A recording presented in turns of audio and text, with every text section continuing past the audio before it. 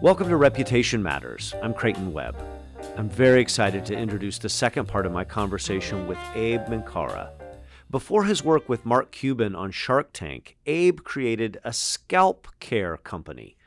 We discussed the story behind that and a more recent venture of his called Legacy Night. Please enjoy.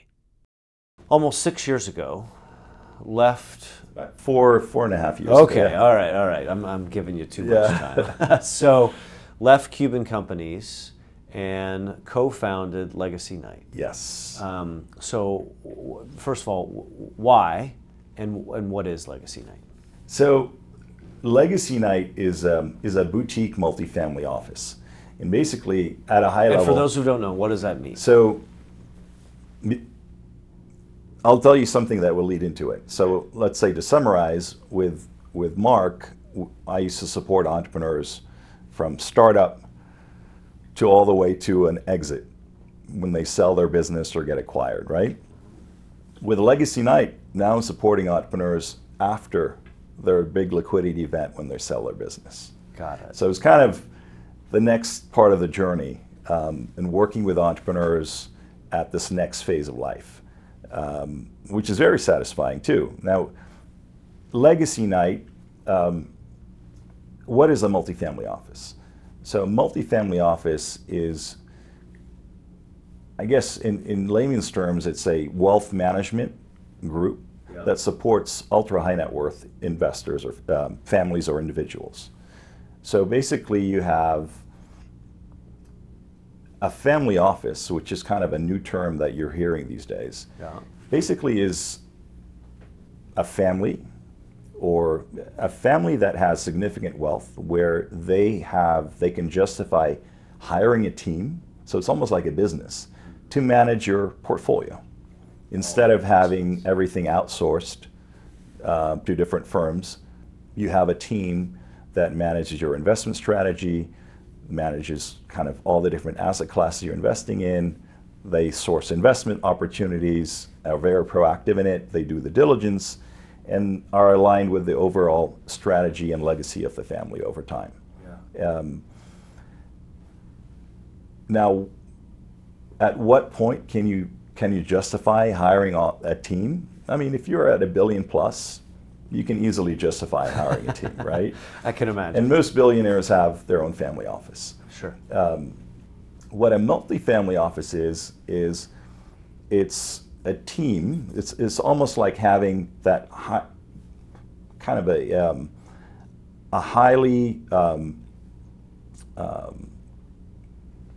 professional team of family office investment experts that put together the platform similar to family office, but the back end is all shared by all the different families that are part of that group. Okay. Could be 10 families, could be 100 families, right?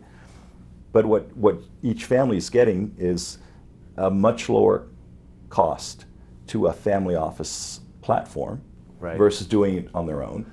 And then on the investment side, the team has access to a lot of different investment opportunities. So their access to getting you kind of the best deals that are out there is exponential at that point. And you get the kind of the power of sizing up as one group when you invest versus having to go and compete for those deals on your own with a smaller check size. So there's power as a group, and one may have investment opportunities for the other. Yeah. That's brokered all through you. Yeah. Yeah. So when you are bringing these opportunities to the families that you represent or that work for you, is it just about the numbers, or does the reputation of either the firm or the fund play a role in the advice? And if so, how so? Of course.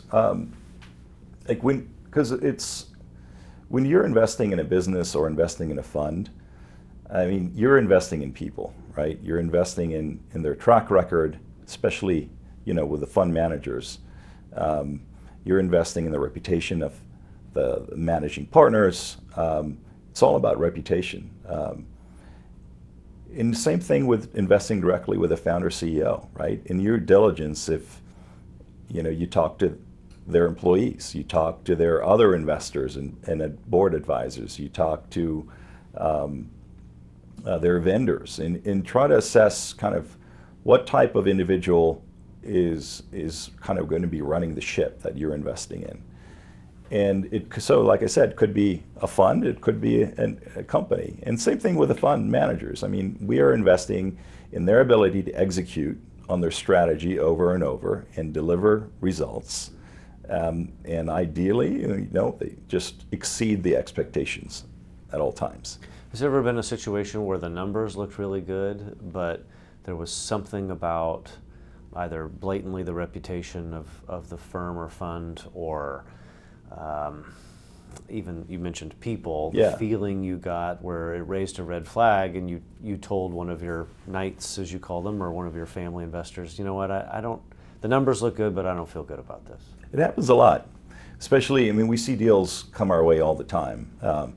And we also leverage our network just to check on the individuals that are running that investment strategy. And a lot of deals fall through just because, great business model, great team, but the founder, there's just something about his reputation that is not where you need it to be. So it's not flying colors from everyone. And that kind of puts a pause on the investment. Yeah.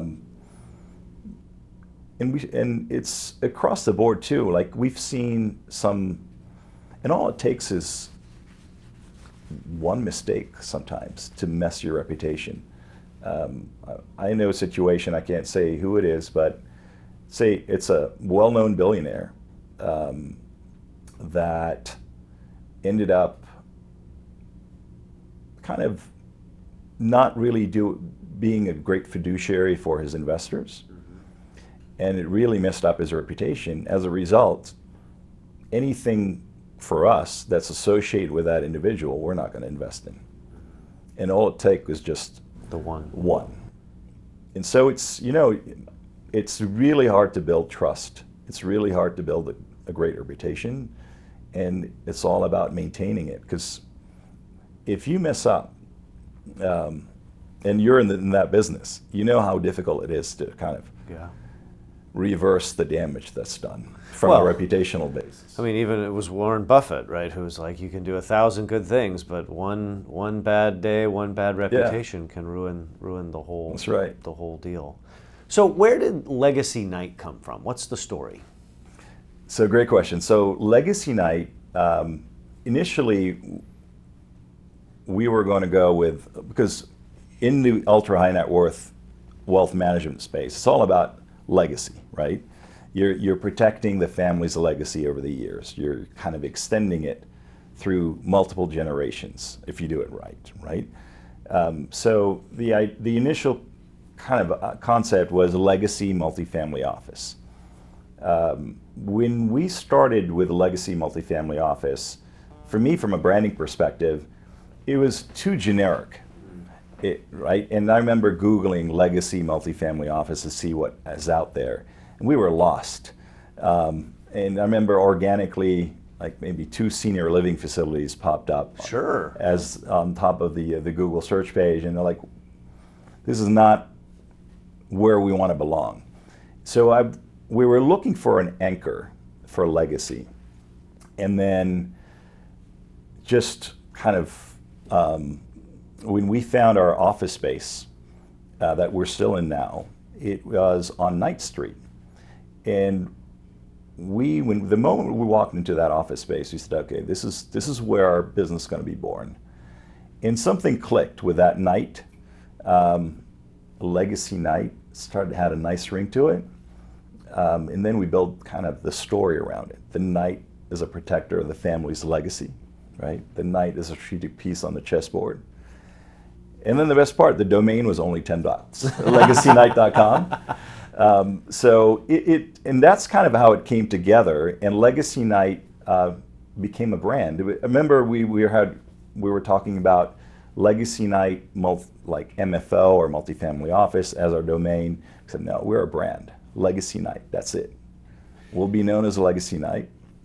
And that's what happens. And now, because of those decisions we made, that were very intentional on day one, from a branding perspective, not only it helps us be kind of more recognizable in the space, because we're not just a generic legacy services firm. We're Legacy Night. We're different. We're our own brand. We're in our own category. And what's amazing is it really worked out from an SEO perspective. So if you Google multifamily office Dallas or family office Dallas, we're either first or in the top 5 organic searches. Fantastic. Which is amazing. Which for us is a big deal, because we're in an industry where we don't market, we don't advertise. It's all about reputation, it's all about word of mouth. But so when people search and find you, you already have a head start. You have been an entrepreneur. Through Shark Tank, you mentored entrepreneurs. In your personal life, you've mentored entrepreneurs. Do you feel like you're a long ways away from that now, dealing with high net? I don't necessarily think of someone who's reached billionaire status as still being an entrepreneur. Well, here's where it is, because like the majority of our families are entrepreneurs. Yeah. So what's great about what we do is truly providing value for these entrepreneurs, because a lot of entrepreneurs, they work all their lives to get to a point where they've created enough value in their company that someone's willing to pay a lot of money to acquire it. But they never plan for what's next. What do I do when I have $100 million in my bank account? Yeah. How do I make sure I don't lose it, right? But what's great about entrepreneurs is the entrepreneurs, even after a big liquidity event, they might take a pause for a year, but then they're going to be back in the game. They're either going to be back to create impact, because entrepreneurs want to create impact. And a lot of them will go back and do it in a for-profit manner, because they know how to do that. And some might just say, I want to create impact in a kind of philanthropic way, and that's where they focus all their energy. Some do both, but we love entrepreneurs that are back in the game. Yeah. And they're out to build the next billion dollar company, and it's usually more mission focused. They've learned a lot from their first journey. They were successful at it, and now they're going to be much more intentional on what they're going to build, the value they're going to create, and even intentional on who they expect to sell this company to. Because they don't want it to go to just anybody. Exactly. Yeah, they have a legacy to protect. Yeah. Yeah. I want our last chapter to be a little bit about you. So I'd mentioned you were an entrepreneur. I remember when you launched a cosmetic, a skincare product, Bold for Men. Yeah. Right? I love your haircut. Thank you. I have aspirations. I'm on my way, but I'm told that I would never look nearly as good as you do with your haircut. So well, why don't you talk a little bit about Bold for Men, what it was, and why you created it? Yeah, so that was my first kind of entrepreneurial journey, and I wanted to, basically, they say if you want to start a business, where do you start? And usually you have a pain point. Yeah. That you want to solve. And for me, it was, I could not find the right grooming products for men for head shavers. Yeah. So I thought, well, let's go create one. And that's what I did. Yeah. And the whole concept behind Bold is, and this was in the days where you didn't really see a lot of people shaving their head. Now, a lot of people shave their heads. It's becoming kind of a more common thing. But kind of the messaging was kind of, own it, and you're not bald, you're bold. Right. That's kind of where the branding came from, right?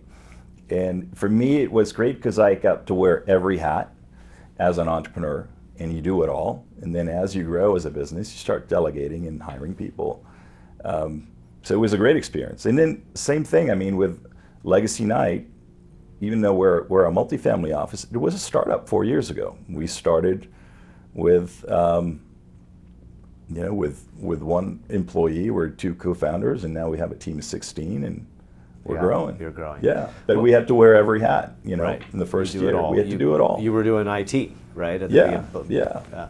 I want to ask you one more question about Bold, though, and really from a reputation perspective, because if you think about it, then and now, not much has changed when it comes to marketing and reputation around men's hair care products, particularly around baldness. Yeah. Like it's terrible, right? I mean, terrible if you look at the products that are out there, B, their brand reputation, and C, the way they market or talk about themselves.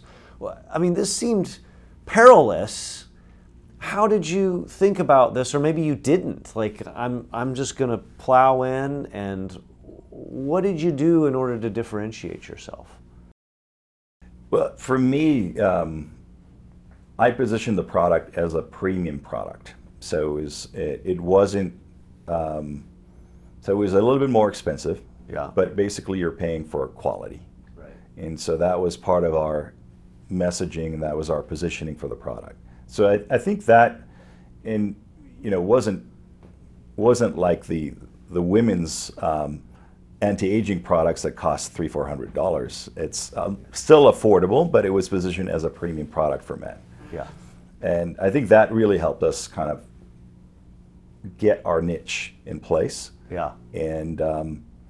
And allowed us to really engage with our customers in providing something unique. Yeah. It was also a waterless shave, which was different, so it wasn't as messy.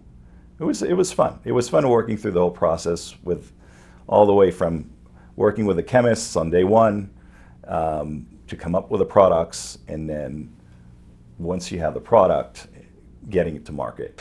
You have always been someone that strikes me as being aware of, maybe not in these words, but of your reputation and how you present yourself. In fact, I remember I found, literally, and we were talking about this not long ago, but over the weekend, I found when you and I met in 2003, you said, "Let me give you my card," and it was this thing, and it literally says, My card. Yeah. Right?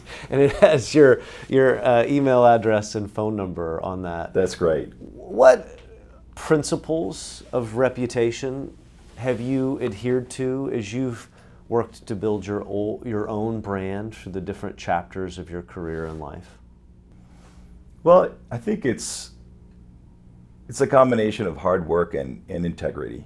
I think integrity is a big part of that. The other thing is, and that's something Cuban used to say, is there's nothing wrong with being nice. I think it's just, being reciprocal in your relationships, and trying to be there for, kind of what we're talking about, is always trying to be there for your friends, your family, your network, your colleagues, and then extend that. And think about always, how can you create value in anything you do? And value means also working on relationships, right?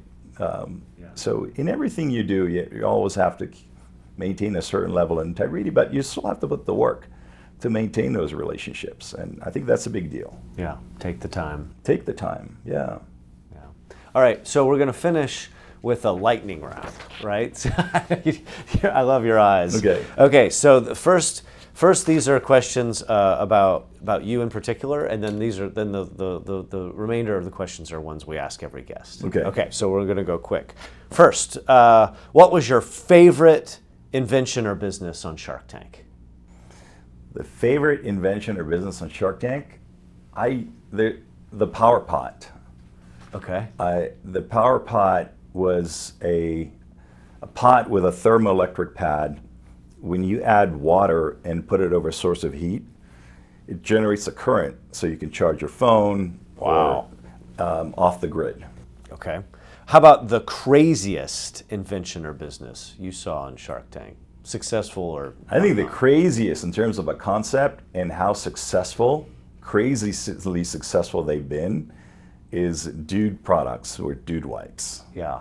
It's unbelievable. these guys are rock stars. Yeah. They're still crushing it. Yeah, they're cleaning it up. Yeah, they're cleaning it up.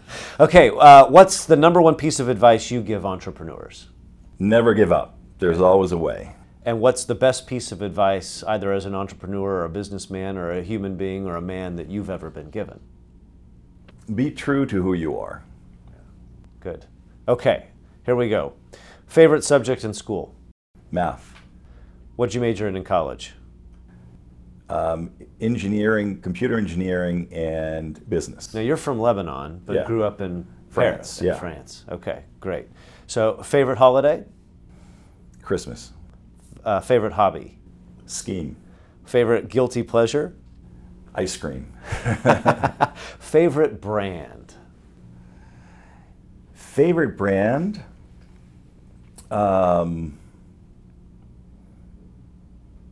Ferrari. Oh, yeah, you've got good taste. Is that advice you give to your knights? Like, I think it's time to invest in a Ferrari. Favorite movie? A Few Good Men. Yeah, and I thought you might say James Bond. That's two, yeah. You and I have this, Abe and I have this old tradition where when the new James Bond movie would come out, or for a while it was when a new Star Wars movie would come out, because I had young kids, we'd meet at like 10 o'clock or 11 o'clock at night and go see the debut, so I didn't feel guilty when my kids that they were asleep. So, okay. So James Bond. No, you don't have to change it. A favorite day of the week? Thursday. Why? I guess it's just one day before the weekend. Like you're almost there. You're almost there. Your hidden talent or superpower? I think my wife says my superpower is that I care. Yeah. Yeah, but you have a genuineness about you, for sure. If you could pick one person, alive or dead, to meet for dinner, who would you have dinner with? Today, I think I would, Elon Musk would be an interesting guy.